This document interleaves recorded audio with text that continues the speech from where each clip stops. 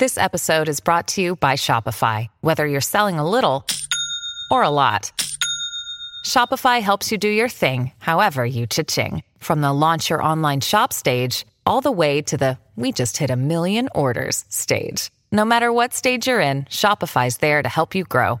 Sign up for a $1 per month trial period at shopify.com/special offer, all lowercase. That's shopify.com/special offer. Another day is here, and you're ready for it. What to wear? Check. Breakfast, lunch, and dinner? Check. Planning for what's next and how to save for it? That's where Bank of America can help. For your financial to-dos, Bank of America has experts ready to help get you closer to your goals. Get started at one of our local financial centers or 24/7 in our mobile banking app. Find a location near you at bankofamerica.com/talktous. What would you like the power to do?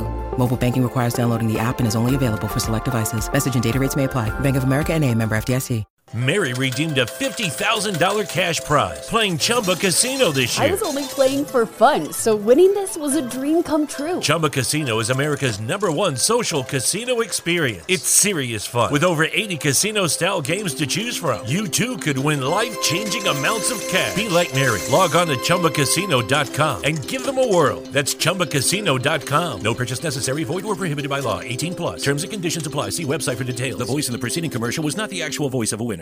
It's never been easier to communicate with people, but it's never been harder to know which platform you're supposed to communicate on. Here's a simpler solution. With call, meet, and message all in one app, RingCentral makes communication easy. With all that connectivity in the palm of your hand, you can work from anywhere with anyone at any time and never miss a beat. Because when it comes to communication, simple is better.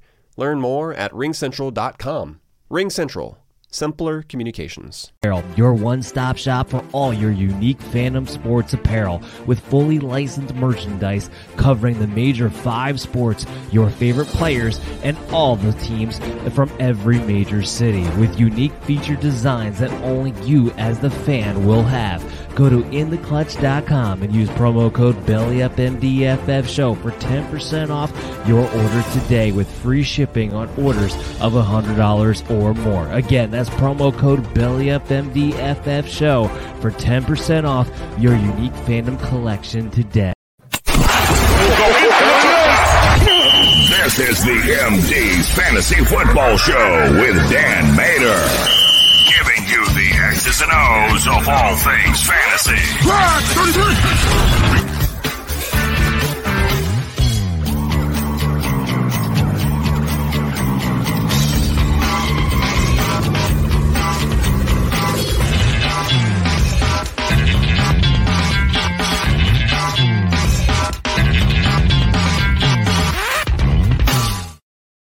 Welcome in, and thank you for tuning in to the MD's Fantasy Football Show tonight, live on BellyUp.tv and on the Belly Up Sports Roku channel. Subscribe to our YouTube so that we can comment in throughout the show, and make sure you download us on your favorite podcast app so you can listen to all of our content at your earliest convenience. As always, I'm your host, Dan Mater, joined here with my partner in crime, Mr. Christopher Dow Howard, to your top right corner, depending upon where you're watching this at.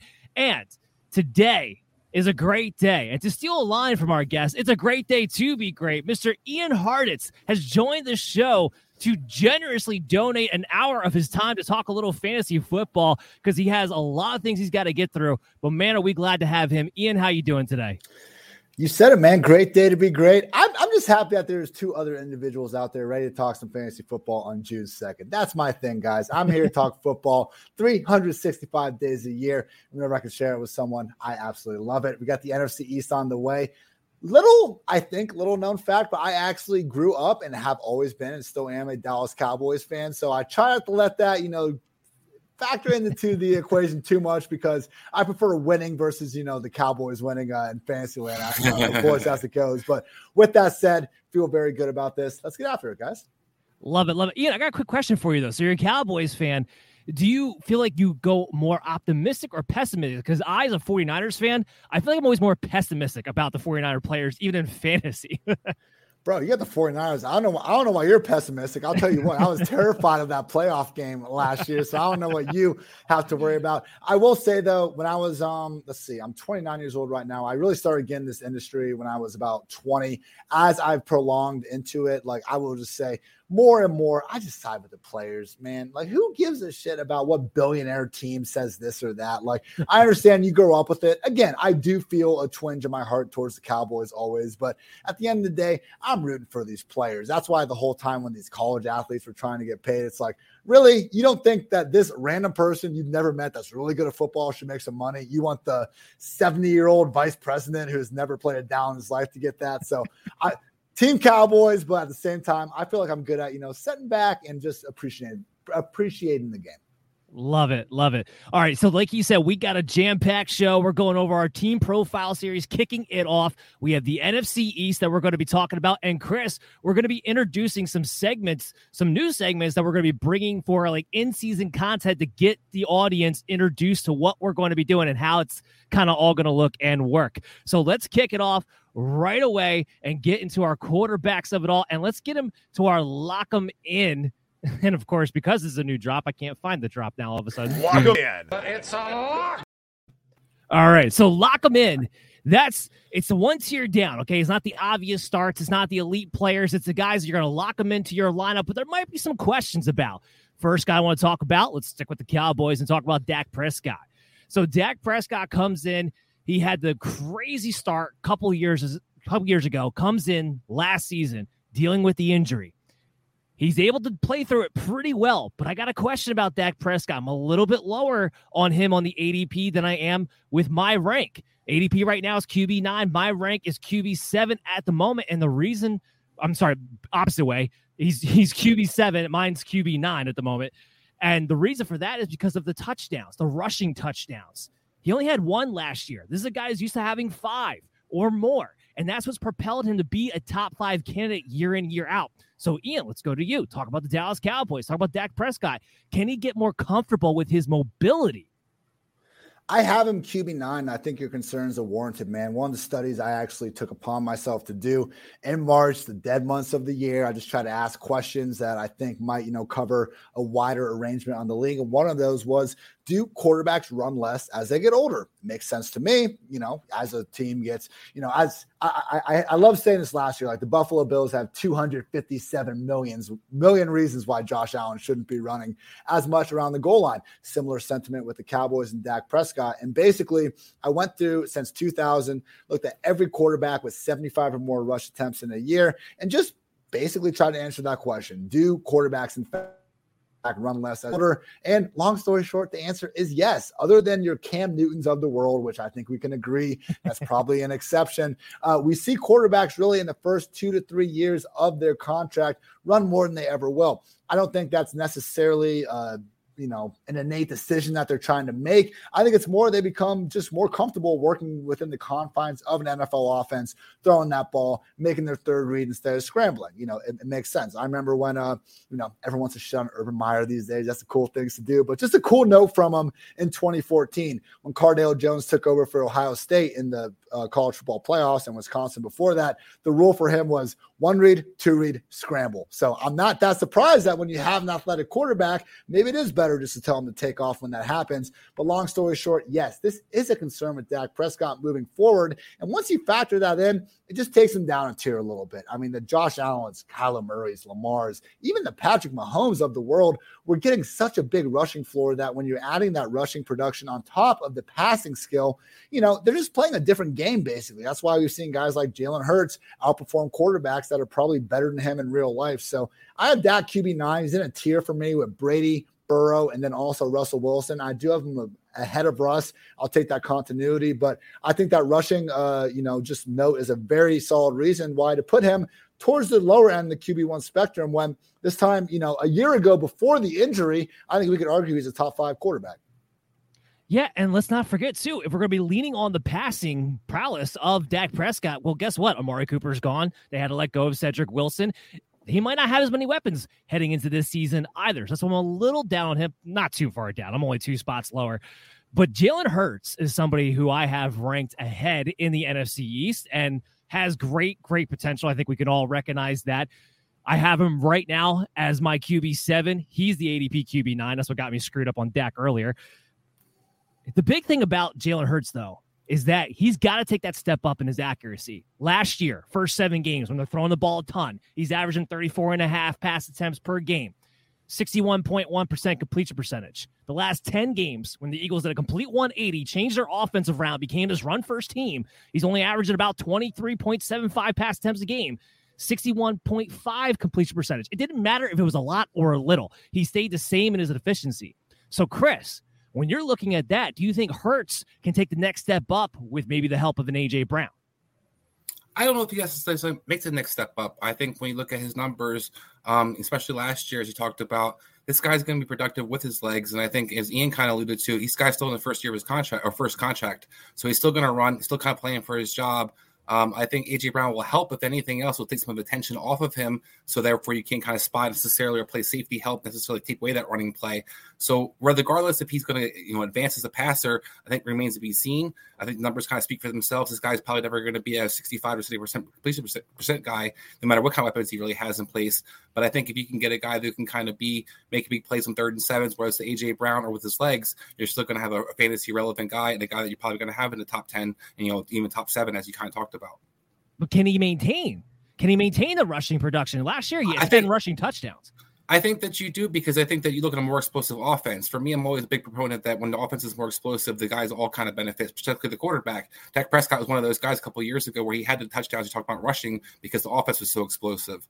Now that you look at the Eagles, where you have so many different weapons, so many different guys, particularly you can't play a lot of coverage or double these guys with a Smith, with an A.J. Brown, with a Goddard. So Jalen Hurts is going to have kind of a chance to really have some big plays as well, because people can turn their head and kind of turn away the other way, take away the passing game, and allow him to kind of use his legs as well. Where are you at on Jalen Hurts, Ian? Bro, overall QB1 upside, but I can't quite put him in that top 5. I got Allen, Murray, Herbert, Mahomes, Jackson, tier of their own. But right after that, at QB number 6 is Jalen Hurts. And I think he deserves his own tier, because I think we're writing off his passing ability a little bit too quickly. I understand when they made that switch starting in the Lions game, they became the most run-heavy offense in the NFL. Before that, I believe they were 7th in non-garbage time, like situation-neutral pass play rate. So what's going to happen when you add A.J. Brown? Probably something a little bit in the middle. And I just think every time we talk about a rushing quarterback, like, it just becomes about their liabilities as a passer, but we never talk about a statue or a pocket quarterback and like condemn them for not being able to run the football. Pick a stat and you can find a quarterback that people look at, through a clear lens, and Jalen Hurts is better than them at throwing the football. PFF passing grade, Jalen Hurts was better than Jimmy Garoppolo and Russell Wilson last year. He averaged more yards per attempt than Patrick Mahomes. He had a higher adjusted completion rate. We're taking into account drops and throwaways and things like that. Better adjusted completion rate than Mac Jones and Josh Allen. Oh, by the way, he just put together one of the top 10 rushing seasons in NFL history. What Jalen Hurts did last year in terms of fantasy points from rushing production was better than anything Michael Vick ever did. Now, I'm not saying he's better than Michael Vick, but if he's going to have, 50 more rush attempts and score some touchdowns, we'll take it. So for me, Jalen Hurts, absolutely signing up for him as the QB6. We need to realize, guys, we're playing fantasy football, not real life. And these guys that have his sort of rushing workload, and as we were talking about in the first contract, still expecting that to continue. You heard it here first. Ian just said he's Lamar Jackson, Patrick Mahomes, and Josh Allen all in one. No, I'm just kidding.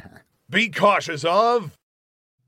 All right, be cautious of, and that means these are our lower tier guys, the guys you want to kind of stay away from. And I don't know how much of a bust you are when you're already being valued at QB 24 and 25, but that's what I'm looking at when I'm looking at a Carson Wentz and I'm looking at a Daniel Jones. Now, Carson Wentz, he's on his last chance. I think we can all agree with that. The ADP right now, QB 25. My rank, I have him at QB 24, just a little bit vice versa with him and Daniel Jones, who's the other way around for me. Now, the only reason why I have Carson Wentz one spot ahead of Daniel Jones is just because I think people have underestimated Carson Wentz's throwing ability. He wasn't that bad last year, guys. 27 touchdowns, 7 interceptions. I know everyone gets hooked on the Jacksonville game of it all, but he wasn't that bad. And he maintained Michael Pittman at a wide receiver 15. We're going to talk about Terry McLaurin a little bit later in the show.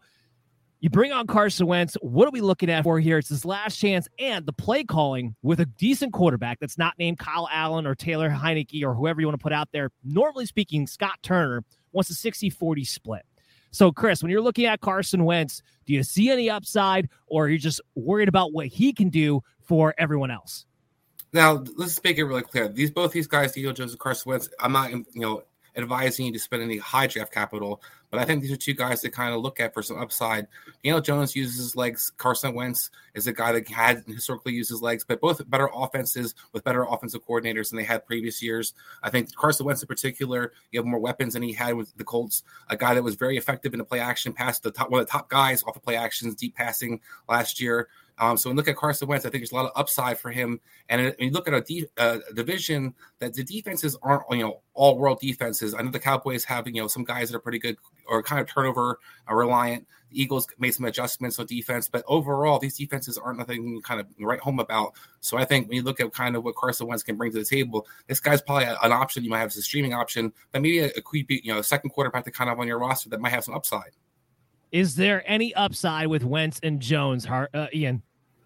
I agree with Chris's sentiment. Like, if you're just in a regular friends, one quarterback redraft league, you're not touching Wentz throughout the whole year. But this idea that, like, he was the reason why the Colts, failed so miserably last year, come the hell on. Week 18 was the first time since week 3 that Jonathan Taylor didn't hit 100 yards or a touchdown. And no one's saying a damn word about it. Like, it only becomes Wentz's fault when the Colts actually lose the football game. You put on those film and you'll see a couple high-level throws each and every game. Now, I agree the low-light film might be twice as long as the highlight film. So I'm not trying to say Wentz is about to get back to his 2017 ways, but he's free. And as someone that plays a bunch of underdog contests, including one this afternoon, I was lucky enough to grab Terry McLaurin in round 4. And when you get into these end of the draft rounds, my goodness, Ian, once you get to that later stage, it's between Carson Wentz, Jared Goff, and all these other guys. And let's face it, Wentz has more mobility. He's shown a higher fantasy ceiling.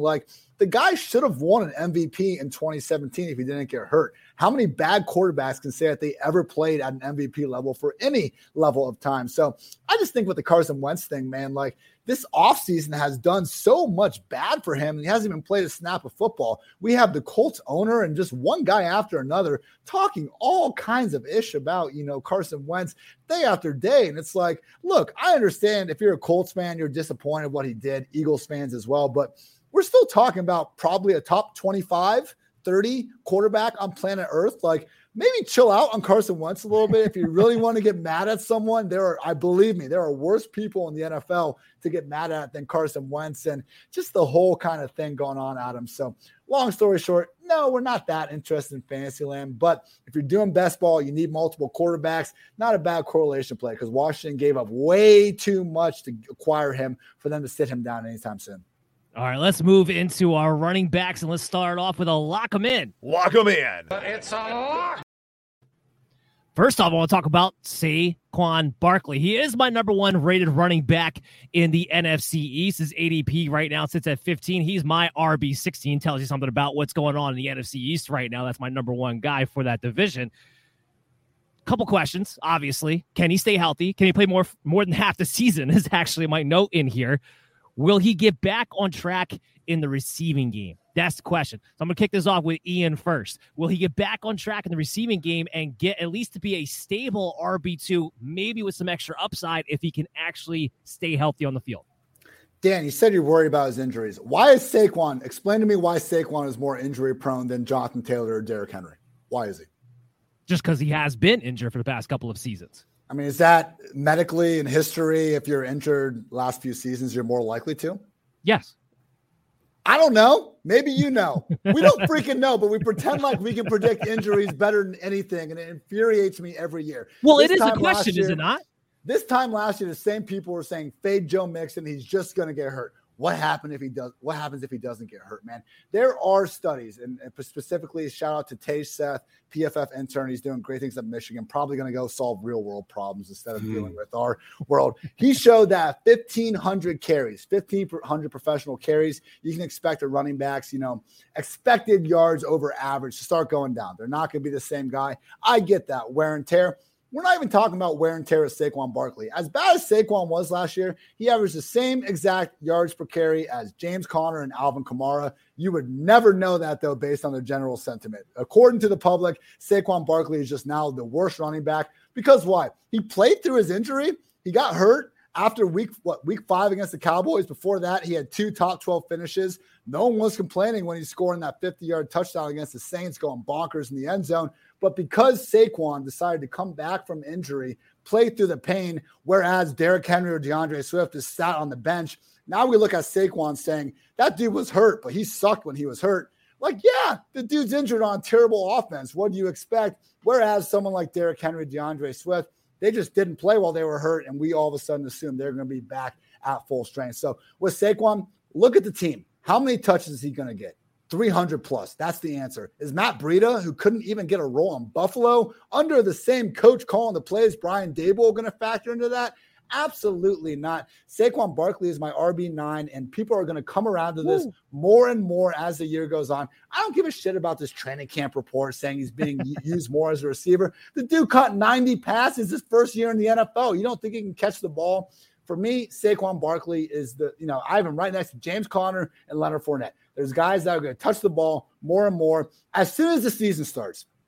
Do you guys remember the Dearness Johnson week? Everyone touted Dearness Johnson. Why? He's getting the ball. No one even knew who Dearness Johnson was before he was getting that. It's only in the offseason when we're going through the draft and we're like, oh, no, his vision, his ability to break tackles. Look, when you touch the ball 20, 30 times a game, it doesn't matter, man. You're going to get enough opportunities, especially in full-point PPR, to make that come through. Saquon Barkley is this year's Joe Mixon. Take him in the 3rd round. We're not talking about Saquon from 3 years ago where you had to use a top 5 pick on him. Don't hate the player, hate the ADP, draft Saquon Barkley. Well, first of all, you hit the nail on the head as to why I have him ranked as the top NFC running back heading into this thing. He is my RB16. I'm not quite as high as you are, but that's built in. The risk of Saquon Barkley is built into where his value's at the moment. I'll throw you this one. We can't predict injury, but how about touchdown efficiency, which hasn't really been great for Saquon? Chris, I'm going to kick this one to you. Over the past few seasons, recent efficiency, 2.1% touchdown rate on the running game, 3.2% in the passing game. Can he get more productive on that side, or will he just get enough volume that it doesn't matter? Well, I think it does matter. I mean, I do think the volume is definitely going to help and gives him a floor. I think you have a guy who's definitely going to be an RB2 in most offenses, especially a full point PPR. But we're looking for a Saquon Barkley. If you're going to take him in the 2nd or 3rd round, you're probably hoping for a guy who's a game changer for you to a degree.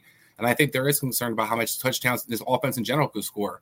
I mean, I know they hired Brian Daboll, but is he going to be able to work miracles overnight? This offense struggled to do anything versus Chicago Bears defense was definitely pathetic by the end of the year last year. And they could even basically were punting on 3rd down trying to get off the field. So I think when you look at an offense that has a lot of questions to be answered, I think this is particularly one. And Saquon Barkley, the concern you have with him is he so reliant on his explosiveness? One of my knocks at him coming out of the college was I thought he had a little bit of lack of vision. So I do agree with Ian, where if you get a lot of touches, it's going to make up for it in a lot of ways. But we look at a team that can you got to kind of protect this guy in some kind of sector. He's not a guy who's going to touch the ball 30 times, or he will wear down. He will get kind of beat up. So I think you kind of have a catch-22 in a sense with Saquon, where a guy can definitely a game changer. I wouldn't expect to spend too much high draft capital on him, but I do think is a guy that you're looking to hopefully capture magic in a bottle, and definitely has some upside. You saw what Devin Singletary did led towards the end of the year in Buffalo's offense. He definitely could maybe be a productive guy that way. But Brian Daboll also loves to kind of tinker with his running backs, so it's where it's going to get interesting, especially the guy who's in his contract year. Well, I don't think they're going to tinker with Matt Breida backing him up, but I want to move on to Ezekiel Elliott here. It was weird. It was weird for me to have Ezekiel Elliott as low as I do, RB17, but I think there's a lot of questions that comes involved. However, he's still in our lock-em part of this because you're still going to draft Ezekiel Elliott. You're still going to plug him in your lineup every single week. Remember last year, he still finished as an RB1. Yes, was that because he played more games than most of the other running backs as everybody else got hurt? Yeah, to some degree. But still, when I look at Ezekiel Elliott, in his last year of his deal, presumably, because they could probably get out of it after this season, he's a type of guy that he's just going to get the touches. It's not going to be Tony Pollard, I don't believe, overtaking him this season. They are going to live and die by Ezekiel Elliott until that contract is done with, and they're going to have to justify that by playing him this season. But I do have some concerns. There's a downgrade the offensive line. They lost some key pieces that they did not really do a good job of replacing. I was not a fan of their first round pick. How does he respond this year coming back off of PCL injury? Remember, guys returning from PCL injuries who played through them, they are more likely to re-injure that or hurt something else for compensating. And I do want to point this out for the Pollard part before we kick this over to Ian.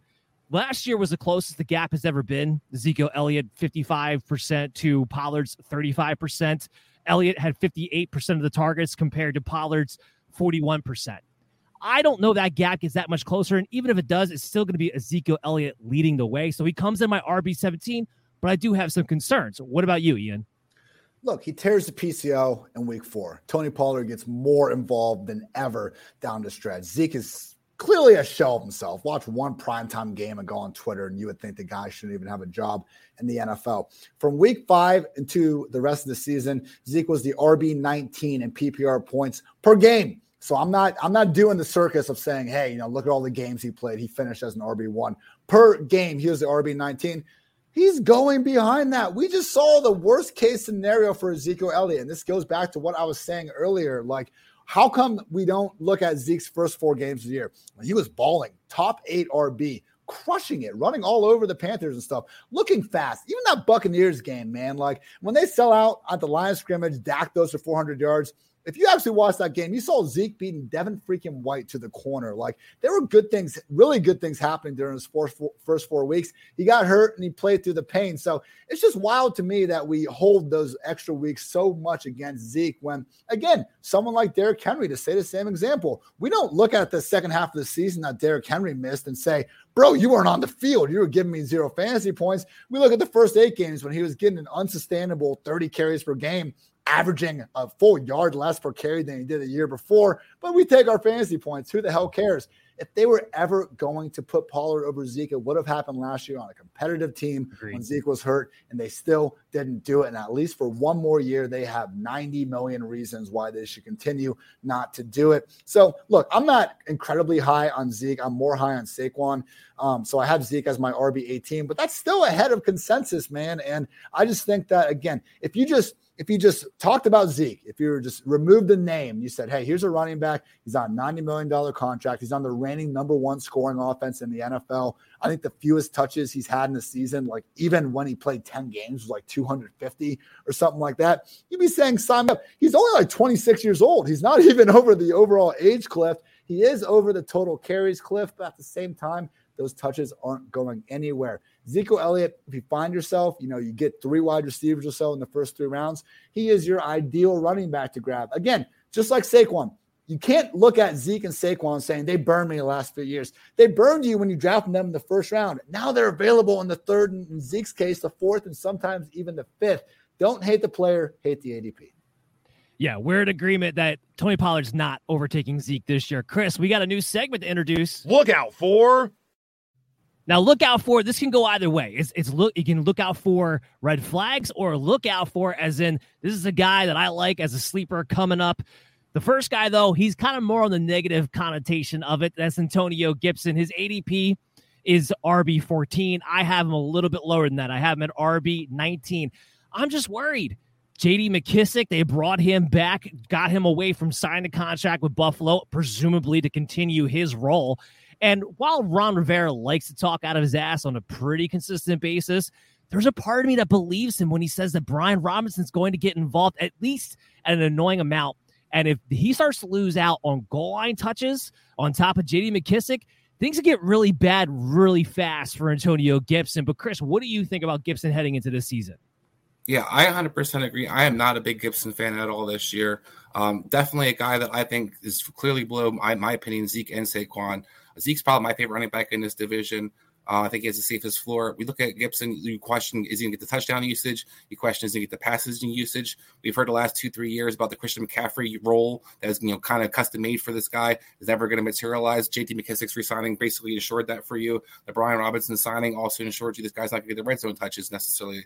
Now, is there a role for him? Yes, but we've seen this kind of unfold in other places when they, have 3 running backs. It's going to be really hard from week to week to pick when that's going to happen. So you might get screwed having him in your lineup, or you might get a boom here or there. But what you don't want to have to do is put this guy in your lineup week in, week out, hoping. And I think if you're going to draft this guy where 19 as an RB2, I think there's other options that are clearly higher, have more upside, and a guy that I think does, I think the writing's on the wall. When you spend draft capital and the resigning money they have, Washington doesn't have a lot of money necessarily under the cap to be spending J.D. McKissic. So it shows you something that they definitely want to split the carries. And Ron Rivera talking out his ass, he definitely does that, but he also has a history of using multiple backs. We saw that in Carolina. Mike Tolbert had the role, D'Angelo Williams. You saw that the guys who kind of hold the role. They all ate. Difference is you had Cam Newton as a quarterback and a guy who was clearly a run-first offense around a quarterback who ran the ball a lot and you kind of run option off of. I'm sorry. But Carson Wentz isn't that same kind of mobility or not. He's not running the same kind of offense. His offense is definitely more 60-40, as you talked about. Scott Turner likes to throw the ball a lot shorter, a lot more passing. So I think this is not going to materialize for Gibson, and I think this guy might be out of the league sooner than later. If he could just get more involved in the passing, it wouldn't be so bad. But last year, when McKissic went down, he got 4.4 targets per game. But with McKissic in the game still, 2.9 targets, if that, in each game. And that's my concern overall, Antonio Gibson, if you add in a Brian Robinson. Ian, give me your thoughts on Gibson, but also I want to go down to Miles Sanders, who I have at RB28 with not much upside because of his touchdown inabilities. And I think Boston Scott, believe it or not, it could wind up getting that role again. Last year was not the first year that Boston Scott had a really good season as far as his touchdown efficiency goes. And that might be something that's here to stay. We think of him as a little guy, think of him as a Darren Sproles, think of him as a scat back. Truth is, he can actually get it done at the goal line. I don't know if Sanders gets that rollback. So both Gibson and Sanders worried about their touchdown production. What do you think about those two guys?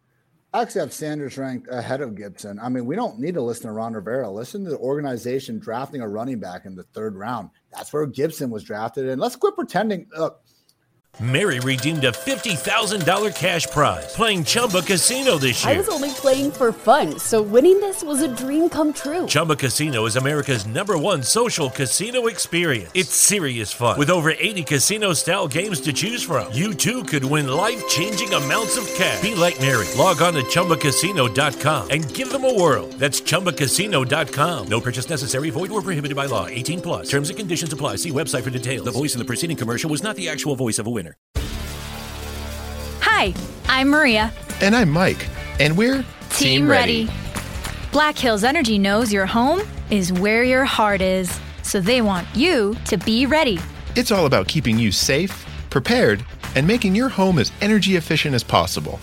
Everything from how to weatherize your home to how to stay safe during extreme weather. Be ready for anything. Go to blackhillsenergy.com/Team Ready. Credit to Gibson, as I'm going this injury tangent every time I talk. Like, Gibson was playing through a lot of pain every single game last year. I'm not trying to chastise him as a player. He was bad. Look, he was playing through the pain, but he was bad. I mean, you pick a stat, any stat. He led the league in fumbles. He was 36th among 50 running backs in yards per carry. He was not elusive. 44th in PFF rushing grade. Like, yeah, he caught passes after J.D. McKissic got hurt. Guess who got re-signed? J.D. McKissic. And then you add an early down back to the equation. Like, in fantasy football, it's not 2000 anymore. You know, we have to understand that there's not going to be these workhorse backs all around the league. We can live with 2-back committees, but 3, that's where I'm out on it. And that's why Antonio Gibson's in. So, you know, it's one of these things where I think people are just holding on too much to what we were hoping he could be instead of looking at what he is going to be. And unfortunately, that's not DC CMC as we were hoping for. And as Kyle freaking Allen had to tell us that it was going to be. Damn, man. Kyle Allen, he took Curtis Samuel from us, and then he pulls this. Oh, man, I cannot have enough. I will say with Miles Sanders, I just think he has a better chance of taking over the backfield, and the cost difference is huge. If you want Antonio Gibson, he is cheaper, but he's still going in round 4, usually maybe more around 5. Miles Sanders is available like round 8 or later in underdog drafts right now. And when I started previewing the Eagles, I was looking at my assumption was that basically he was unfortunately being vultured by Jalen Hurts, and that really didn't come into fruition. If you look at the snap battle inside the 5-yard line and 12 games when Miles Sanders was healthy, it was Miles Sanders for 15 snaps, Boston Scott for 8, Kenneth Gillen for 4, and Jordan Howard for only 1. So Jordan Howard out of the picture. Boston Scott, fair play, good player. He is a giant killer. If they play the New York Giants, just start Boston Scott. He's going to go out there and do great things. But, man, Miles Sanders was hurt that entire season, bro. Over the last 2 years, hamstring, knee, ankle injuries. He breaks his hand in week 16 last year. Like, historically, the players that have had this amount of touches and not score a touchdown are just so slim. So for me, Miles Sanders, when he was out there, he was the lead back. It's the same offense. I just think that he has a better chance of taking over the backfield than Antonio Gibson, who obviously has far more competition, in my opinion. So for me, I actually love that range of the draft, though. Like last year, we talked about the running back dead zone. That's being incorporated a lot more into the public perception this year. So even starting round 7 and 8, you can start getting guys like Clyde Edwards-Helaire, Cordero Patterson, Miles Sanders, Chase Edmonds. I'm not saying I love them, but round 7 through 8, after you take some dope wide receivers before, sign me up. Well, yeah, the running back dead zone, it moved from rounds 4 through 6 to, like you're saying, 7, 8, and 9. And all of a sudden you're seeing that shift. All the receivers are getting crammed in. And now I'm willing, like you pointed out, I am willing to take those guys there. I might not love Gibson, might not love Sanders, but I am willing to take those guys there. We got to hit a quick break. When we come back on the other side, we still got wide receivers and tight ends to talk about. So don't go anywhere. Stay tuned to the MD's Fantasy Football Show. We'll be back right after this. Sweaty Sack summer is approaching, and it's time for you to prioritize the comfort of your crotch. That's why the kings of crotch comfort, Manscaped, have spent 2 years designing the most comfortable boxer briefs out there. I've had the honor of testing out these new boxers, and I can say it's the softest fabric of any underwear. So breathable that it's like gills for your groin. They even trademarked the jewel pouch, so you know it's serious. I think it's time you invest in your family jewels, so let your bulge breathe and get 20% off and free shipping when you use the promo code BELLYUPFANTASY at Manscaped.com. Let's say you're on a date and your partner catches that Manscaped on the waistband of your underwear. It's almost guaranteed to raise some eyebrows and act like a billboard on the highway to Pleasure Town. This is thanks to the Lawnmower 4.0, the best electric trimmer for below-the-waist grooming. This trimmer offers skin-safe technology designed to trim hair on loose skin. Outside of just ball trimming, they're now focusing their efforts on helping out your thigh slappers in other ways with game-changing boxers.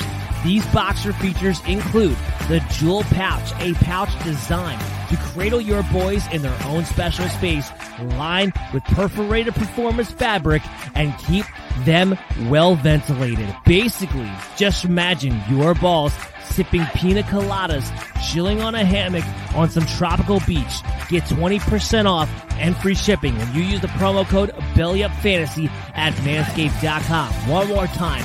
That's promo code BELLYUPFANTASY to get 20% off and free shipping. Once the Boxers 2.0 touch your sack, you'll never go back. You're listening to the MD's Fantasy Football Show.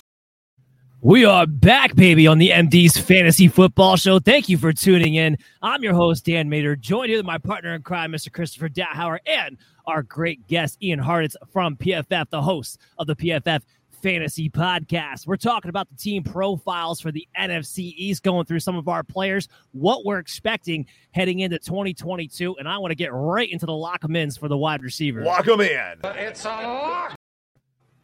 First up, CeeDee Lamb. I love CeeDee Lamb this season. I know I wanted him to break out last year. He did good. Not great. He did good. No Amari Cooper this season. They're actually going to be leaning on him heavily, especially early on, because we might not have Michael Gallup for possibly 2 to 3 games, maybe more than that. I got to be more convinced if he's actually going to be able to make it back before that, how late his injury was. So all of a sudden, I look at CeeDee Lamb. Guess what? Cedric Wilson's out of the way. You can line him in the slot. You can line up outside. You're going to be featured all over the place. He's my wide receiver 6. His ADP is wide receiver 9. I'll give this to the Cowboy fan first because I have to. What's your expectation for CeeDee Lamb? Nuclear. He turned 23 in April. Everyone's like, he didn't break out last year. He was 22 years old with Amari Cooper in the same offense. And it's not like he just stunk. He was a top 20 fantasy wide receiver. It's not like you drafted CeeDee Lamb and you were just like, it wasn't Laviska Shenault or something like that. Like, give me a freaking break. And everything you just said, there's, for some reason in the fantasy industry, there's this inclination, just this miss available targets. Like, we are better at predicting volume than anything else. And I agree, talent and efficiency is a major part of that. what part of that is CeeDee Lamb missing, man? Look at every single thing. Look at all the advanced metrics he's done in his first 2 years. Look at those buckets he falls in. The dude's an elite receiver. He's been that really, again, for the first 2 years, and now he's about to explode because he finally has that number one wide receiver role all to himself. Hey, and even grew a half inch, right? Let's throw some freaking May training camp storylines into there. So for me, CeeDee Lamb, if you just have watched the Cowboys games like I have, and I'm sure many of you have as well, he looks like a freaking stud. He is a stud. You look at the stats, let's freaking draft him. He's my wide receiver 5. And here's the thing, man. I feel like when people on, the Twitter crowd, they see the wide receiver rankings and they just go, why can you possibly have him that high? Look at everyone else that's competing with him. Devontae, Tyreek, changed teams. Keenan Allen just turned 30. Debo, is Trey Lance going to be under center? That's going to mess up the offense. Mike Evans, he's getting older. T. Higgins, he's the wide receiver too. A.J. Brown, he's in Philly. Okay, I'm taking Chase, Jefferson, Kupp. Not in that order. I got Kupp first, not trying to be too crazy. Stephon Diggs. I'm taking those guys ahead of CeeDee Lamb, and that's it. Continuity means something, and in this offseason cycle, we get so obsessed with the draft and trades and free agency. I'm going to take the guy that's just getting better in the same team he's been working with over the last few years. Love it. Chris, you like me, we're huge A.J. Brown fans. We've loved them since the beginning. I can't express how much I love A.J. Brown, but I am a little bit lower on him than ADP. His ADP right now is at wide receiver 8. I have him at wide receiver 10. Again, that goes back to I'm a little bit concerned about his quarterback being Jalen Hurts. It is a bit of a downgrade from a passer standpoint. Tannehill, 67% completion percentage. Hurts, 61%. Is that going to matter for A.J. Brown this season in your eyes? No, I think all I answer for A.J. Brown is he healthy. I think last year you saw when he's not healthy, this guy was kind of a disappointment. When he's healthy, he's a baller. I think this guy showed that you've limited catches, whether it's 4 catches, whether it's 6 catches, it doesn't matter. He makes plays. 2 years ago, his rookie year, Ryan Tannehill wasn't, had some better numbers as he pointed it out. But when he actually targeted A.J. Brown, he made the best he could do with about 3 or 4 catches per game. So I think when we look at a guy's explosiveness, the ability he has, the offense around him, I think he has, just as repeats the numbers he has had, if not better, and continues to do so. I think the key for him is going to be health. I agree. I agree. They brought him in to be the feature guy. There's no question about that. They brought him in to be the feature guy. And what quarterback's not going to love a guy like A.J. Brown? Let's move to Terry McLaurin. Ian, now I'm right on par with ADP. His ADP is wide receiver 15. I have him actually at wide receiver 15. Carson Wentz, believe it or not, guys, is the best quarterback he's had in his career. There's absolutely no doubt about that in my mind. How excited were we last season when we thought Ryan Fitzpatrick was going to be the quarterback because he could actually willing, I should say, to throw the ball down the field to his wide receivers. Carson Wentz will do that. Remember, Michael Pittman was the wide receiver 15. He doesn't have the big playability of a Terry McLaurin. Carson Wentz hasn't had that type of receiver since Deshaun Jackson back in his Eagle days where he was actually productive with that player. So I'm big on Terry McLaurin. I feel like he's being slept on because everybody thought last year with the breakout and it didn't happen because the offense was terrible and it was Taylor Heinicke. And now all of a sudden he gets left behind. But where are you at on Terry McLaurin? Wide receiver 13. Shout out Ryan Fitzpatrick, just retired today. Yes. As you said, how many freaking great wide receivers did Ryan Fitzpatrick just make a boatload of money for, man? Stevie Johnson, Brandon Marshall, Devontae Parker. I'm not saying they would have gotten there without him, but man, Fitz knows when he has number one receiver and he's going to air it out to him. And that's what made last season so disappointing for Terry. But I know my company, PFF, sometimes our grades get shit on a little bit by the outsiders. And look, I'm not trying to say that PFF grades should be replaced and be the one all be all stop for any football player. But you are. No, I'm not. You can't, bro. It reminds me of why would I do it? It reminds me of in high school and people would you're applying to jobs. They're like, what's your ACT score? What was the Matthew McConaughey going to outer space movie? He's like, Interstellar. Interstellar. He's like, it takes 2 numbers to measure the size of my ass, but you're going to put 1 number on my kid's future. So no, I take I take that very seriously. And looking at Terry and what he's been able to do in Washington, it's just like I don't want to write him off at this point just because he hasn't been able to get it going so far. So I'm losing a little bit of my train of thought because I'm jumping around a bunch of different genres right now. But basically with Terry, you were right, man. Carson Wentz is unfortunately the best quarterback of his career. As I refine this, PFF grades, it's a piece of the puzzle, not the entire thing. So when I look at Terry, I see he's 25th yards per out run, 35th yards per reception. Last year, here's the wide receiver 30 and full PPR scoring. But He was the 13th. He's the number 13 wide receiver among 102 wide receivers with at least 100 targets over the last 3 years in PFF receiving grade. And one of the great things PFF grades do, they measure drops, they measure inaccurate passes, they measure the things that we don't get from counting numbers. So I'm not saying to completely dismiss counting numbers, but they were a piece of the puzzle, just like PFF grades can be as well. So, and just like watching the film is as well, man. So, like when I was writing my Washington, now they're the Commanders preview, I was ready to be lower on Terry because I'm from Columbus. I'm an Ohio State fan. I was like, Ian probably hyping him up a little too much. I watched the film, man. I moved him up in the rankings. Like there was this play against the Falcons where he literally shook the defender to the ground. Heineke did not see him for another 3 seconds and forced this like contested catch scenario. And I thought it was the best instance I've ever seen on film of showing why contested catch rates don't necessarily imply an inability to separate. Matt Harmon, shout out Yahoo, does a fantastic job with reception perception. He watches every single route these guys are running and grades them accordingly. That's the only way you can do it. We all know separation is a real thing and it exists, but contested catches is not an appropriate way to measure that. Terry McLaurin is one of the best receivers in the NFL. Sadly, Wentz is his best quarterback. He's going to be featured as the wide receiver 1. I think after A.J. Brown, I have him as my wide receiver 12. I'm taking Michael Pittman, and then I'm taking Terry McLaurin. I love it. And for the record, even a fantasy nerd like me still subscribes to PFF because I need all the information. We're both on the same page there. Not to worry. Chris, let's go to our next segment. Looking out for negative connotation. Well, actually, I don't know. You know what? I take that back. Kadarius Toney is the perfect example of a lookout for because I view him as a sleeper and as a guy that I'm worried about at the same exact time. His ADP right now is wide receiver 49. I do have him ranked at wide receiver 43. Couple questions. Are the early off-field issues still lingering? Supposedly not. You know, the stuff that almost got him traded in the NFL draft, that they've been able to find a suitor. Why they took Wan'Dale Robinson in the second round inexplicably. I'm pretty sure they still brought back David Gettleman to make that pick. That's what I'm convinced would happen. But nonetheless, he takes over the slot role. We don't know exactly when Sterling Shepard will be back. So if Kadarius Toney mans the slot, knowing how Daniel Jones has targeted that in his past and that Brian Daboll wants to be a pass-first guy if he can help it, what do you think about Kadarius Toney? Does he have a ceiling this season?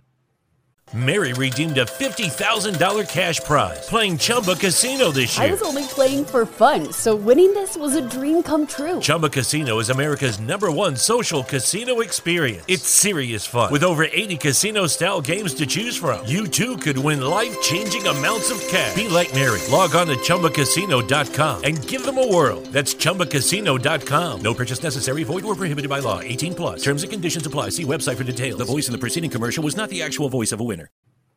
I'm not in love with his ceiling. I mean, he's definitely explosive ability. You saw the 2 games that he basically played, but the key thing was the 2 games he played. The guy's been injured since he's been in school. When you look at the offense, what they added, you're talking about the slot receiver. Is it definitely his? I mean, Giants spent some draft capital. It was stupid draft capital, in my opinion, but since some draft capital on a receiver that's going to be primarily only a slot receiver, I would imagine, and emulates what Toney does in a lot of different ways as well. Toney had a hard time kind of finding his role last year when the receivers were healthy, kind of found his way as a receiver through attrition. And I think you look at this year, Brian Daboll's definitely a better offensive coordinator, no doubt, than Jason Garrett, and I think has a better chance of utilizing him properly. But we look at the weapons still in place. There's a lot of different mouths to still kind of feed. And, if you're going to have Saquon Barkley be this featured guy in the passing game as well, I think Toney's going to have the guy who's going to kind of suffer because where he kind of makes his hay is going to be some of those things you're going to ask the running back to be doing. When you look at, Brian Daboll's offense, you don't have Josh Allen throwing the ball, so they're not going to be Buffalo out there. So don't get it twisted with how offensively minded this team going to be passing the ball. They're still going to run the ball a decent amount. They're still going to have to kind of protect Daniel Jones because this guy isn't, also pro quarterback out there. So you put all those things together. I think Toney's a guy that you might take a shot on, but it's not a guy I'm not necessarily banking on in any kind of capacity. Well, I'll say this too, and we'll just lump in Kenny Golladay into this conversation. I'm a little bit down on all the Giant receivers. Golladay, of course, he's got his own health issues, but 37 receptions, 0 touchdowns last season, has only had 1 double-digit touchdown performance for a season in his entire career to begin with. Daniel Jones, one of the worst quarterbacks in the red zone. So, Ian, what do you think about Kadarius Toney? Does he have some upside? Does Kenny Golladay have some upside this season? What do you think make of the Giants wide receiving core? I'm a Chris where there's enough red flags with Tony to make me lean towards Golladay. Like Wan'Dale Robinson, I don't think he's taking Kenny Galladay's job. I don't know why they drafted him to take Tony's job. Tony looked pretty damn good to me last year, but they took him, and we need to accept that. There's this weird thing when these players like Wan'Dale Robinson, Alec Pierce, even like Jahan Dotson, some of these guys, like they get picked ahead of where we expected. It almost gets held against them instead of being a positive. Like the Giants just told us that they value Wan'Dale Robinson as a second-round pick.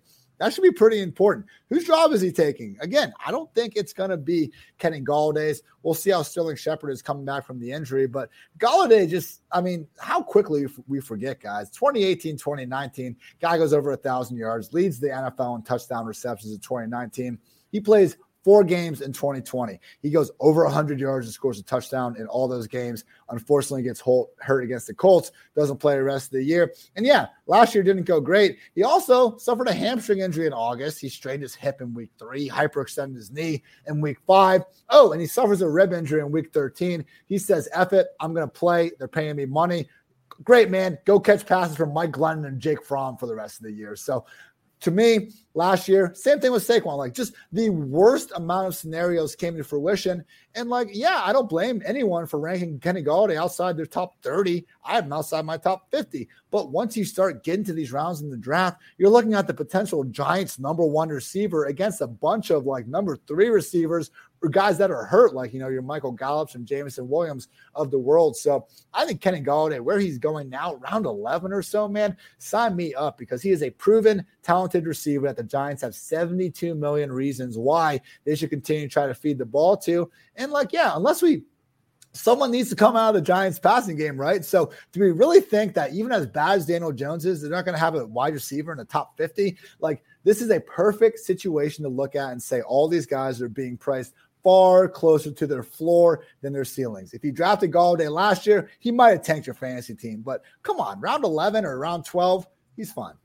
Well, and a lot of times when that happens, when you start getting projected around your floor rather than your ceilings, because there's so many red flags for everyone, no one's really sure which one is going to be the one that emerges. So you want to play it safe at the end of the day, and I'm kind of with them on that. Like, I have Tony ranked ahead of Golladay just because of the slot. Again, Jones just loves the slot position. So whoever's going to play that, I think, is going to get the most targets. I think that's going to be Tony week 1, but I don't really love any of these guys. I do want to talk about somebody who I do love, and I want to get this to Chris because we debated about this in the NFL draft. Jalen Tolbert. All about Jalen Tolbert. Right now, his ADP is like, it's going to have to come up, but it's at 93 right now, which doesn't make any sense to me. There's no reason in my mind why Tolbert should not be a late round flyer in your redrafts. Again, Michael Gallup, Steven Jones came out and said, might not be for 2 to 3 games. Somebody else besides CeeDee Lamb in that wide receiver group has to catch the ball. I comped Jalen Tolbert to Michael Gallup during the pre-NFL draft process, which is why I was just flabbergasted when Dallas was the team that actually wound up taking him. But I think he has a very similar skill set. So, Chris, are you with me now on Tolbert given the situation, or are you still against me? I'm not saying I'm against you in the fact that he has some upside potential, but I'm against you in the sense that it's guaranteed, or you're looking for, almost a guarantee in a sense. Michael Gallup missing 2 games isn't going to make me necessarily jump on him. And I look at the receivers they added. You're not a James Washington fan. Well, I think James Washington's probably got something similar to Michael Gallup and has the seasoned veterans ability to be James Washington already. I mean, you could say that, but they brought a guy in who I think is going to get some touches out there. I got to see Tolbert actually hit the field running. And Dallas is an offense. We look at the guys the Mouths are going to feed. They have Pollard. They have the tight end. They have different guys they can kind of utilize. I don't see them having to find a way to get Tolbert the ball. They struggled to get Cooper and Lamb the ball last year consistently. They struggled to get all 3 of those guys the ball consistently. So why am I going to think that Jalen Tolbert, because he's a rookie, all of a sudden is going to be the guy they're trying to figure out Kellen Moore's game planning and make sure he gets them involved? I don't think that's going to happen necessarily. I think, like I said, Michael Gallup missing 2 games doesn't make you rush to that conclusion either. I'll be laughing when I beat you with him in my championship team. Be cautious of. All right, but I want to be cautious. All day of mine. I want to be cautious of somebody, though, and that is every receiver on the Commanders not named Terry McLaurin. I want to be cautious of Curtis Samuel. I want to be cautious of Jahan Dotson. People are, trying to figure out with Dotson, he's got the first-round capital, but Curtis Samuel, I got him ranked ahead of Dotson heading into this one. That's not where his ADP is at, but I do. Why? He's still getting $10 million this season, and he's supposed to be coming back healthy. I don't see a scenario in which they're not going to let Samuel get the first crack at it, and I do believe it'll be him, not Dotson, in 2 receiver sets. That's the other thing about this. Dotson, Samuel, similar style type of wide receivers. So I don't think they're always going to be on the same field outside of 3 receiver sets for this team. I don't really like the upside of either one, but Ian, do you like something or not about Curtis Samuel and Jahan Dotson? I think the answer is just no. I'd rather throw a dart at Dotson at this point. Washington made him a top 20 pick. I love Curtis Samuel. He is freaking great at football, but at the end of the day, he's projecting as their number 3 at best pass game option, and we need to try to follow those touches when possible. But looking at Curtis Samuel, like in 2020, all the way back in 2020, he outscored Cooper Kupp in full PPR scoring. Now, you can say, oh, well, Cooper Kupp had to catch passes from Jared Goff. Curtis Samuel is catching passes from Teddy Bridgewater, man. Unfortunately, I don't like the best version of Curtis Samuel. Everyone, we spent the whole offseason, who's the next Deebo Samuel? Look at the guy with the same last name. Like, Curtis was a high school running back. He came to Ohio State as a running back, backing up Zeke, eventually transitioned to wide receiver, and he's such a freak athlete, and he's still young enough to actually pull it off. So I love it with Curtis, and yeah, that 3-year, $34.5 million deal. How could you not? But once they draft Dotson, again, if I was running the Washington football team, Washington Commanders, my God. Look, I would feature Curtis Samuel. I'm not, though, so I'm not going to pretend that I am. They drafted Jahan Dotson, so I'm going to take him over him.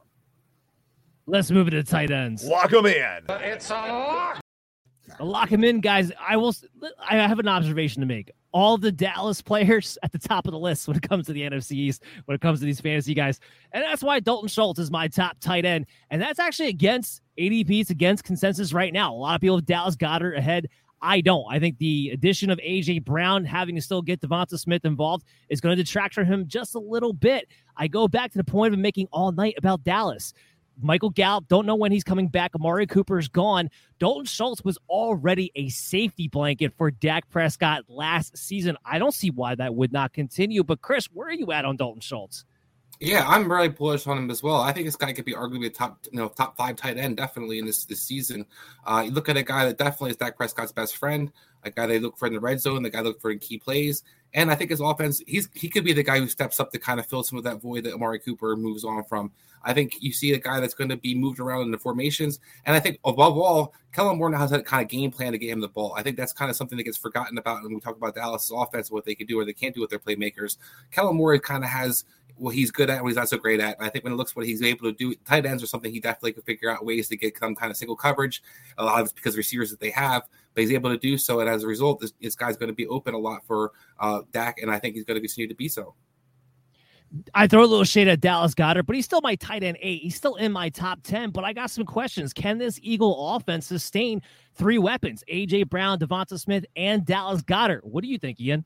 Goddard's better than Dalton Schultz, and that's why it's so tough for us to admit that Schultz is the guy we should pick first in fantasy, but that's the reality. If A.J. Brown had never joined the Eagles, I'd be more willing to go with Goddard because he would have a chance to be the number 1 pass game option on the team, which only a few guys can attest to having that opportunity, but that's not the case. A.J. Brown's going to be the one, so we have a more pass-happy, more productive Cowboys passing game, where Schultz, we just talked about Jalen Tolbert and Michael Gallup's injury. Like, there really isn't a confirmed wide receiver 2 in Dallas right now with that injury in mind.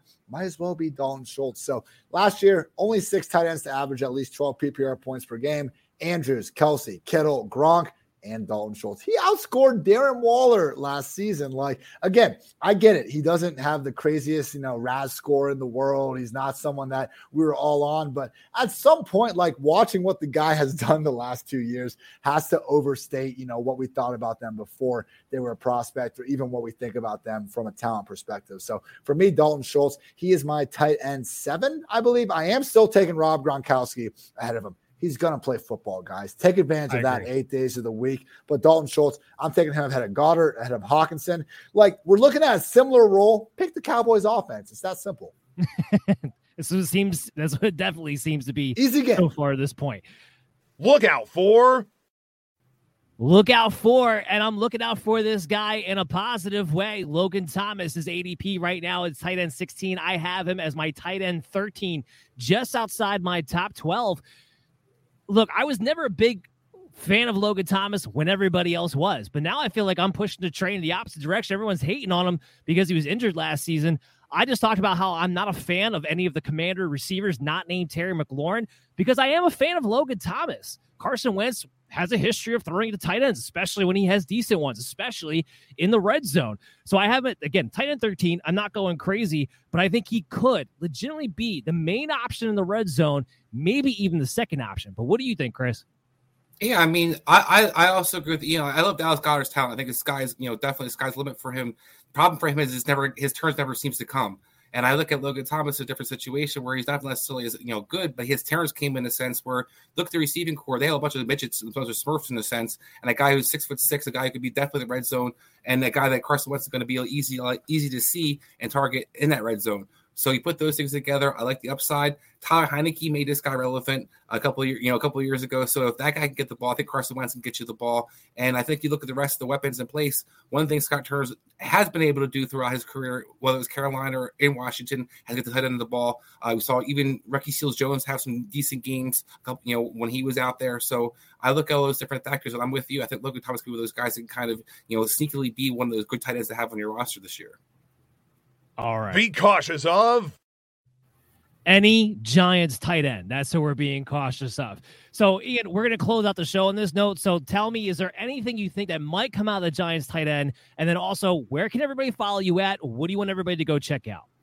I like Ricky Seals-Jones. As Chris said, he did some good things last year, but the problem was that Washington, they won't give Antonio Gibson a 3-down role. They literally played Logan Thomas, Ricky Seals-Jones, John Bates, 100% snaps. Like there's nothing else like it in the league. They would do it. So RSJ, if he gets that role, that's great. Guys, it was a 1-year, $1.2 million deal. $352,000 in guaranteed money. It's not that much different from what Jordan Akins got to join that same team. So I just don't think there's going to be enough volume to go around. If you're at the very end of the draft and you already got Daniel Jones, that's fine. But we're talking about a very select group of drafts at this point. We are fading those Giants. And if we can get some good news on Logan Thomas and that ACL recovery, he will be going up for all those reasons that I just said. I do have some good news. He is actually on his way right now to being cleared for training camp as of this moment in his rehab, from what I understand. So there is some positivity on that end. And that's great because, again, he is out there for every single snap. So I will value that volume over a potential talent difference. But, boys, Dan, Chris, appreciate you guys having me on. You guys can find me over on Twitter at iHeart. It's PFF.com, obviously, and the always grinding PFF Fantasy Football Podcast. We were going through team previews all the way through July. And also, if you happen to like the USFL like I do, I got you covered as well. So good time talking, boys. And, NFC East. Let's go, Cowboys. I've been loving those USFL episodes, by the way. Guys, make sure you tune in next week, bellyup.tv, same time, 10 p.m. Thursday night. That's when we have our new episodes during the offseason. Next week, we're doing the AFC East, and we got Joe Pisapia from Fantasy Pros. He's going to come on and give us some of his time as well. Ian, I can't thank you enough for coming on tonight. Really appreciate it, man. Hope we can do it again sometime. Everybody, have a great weekend.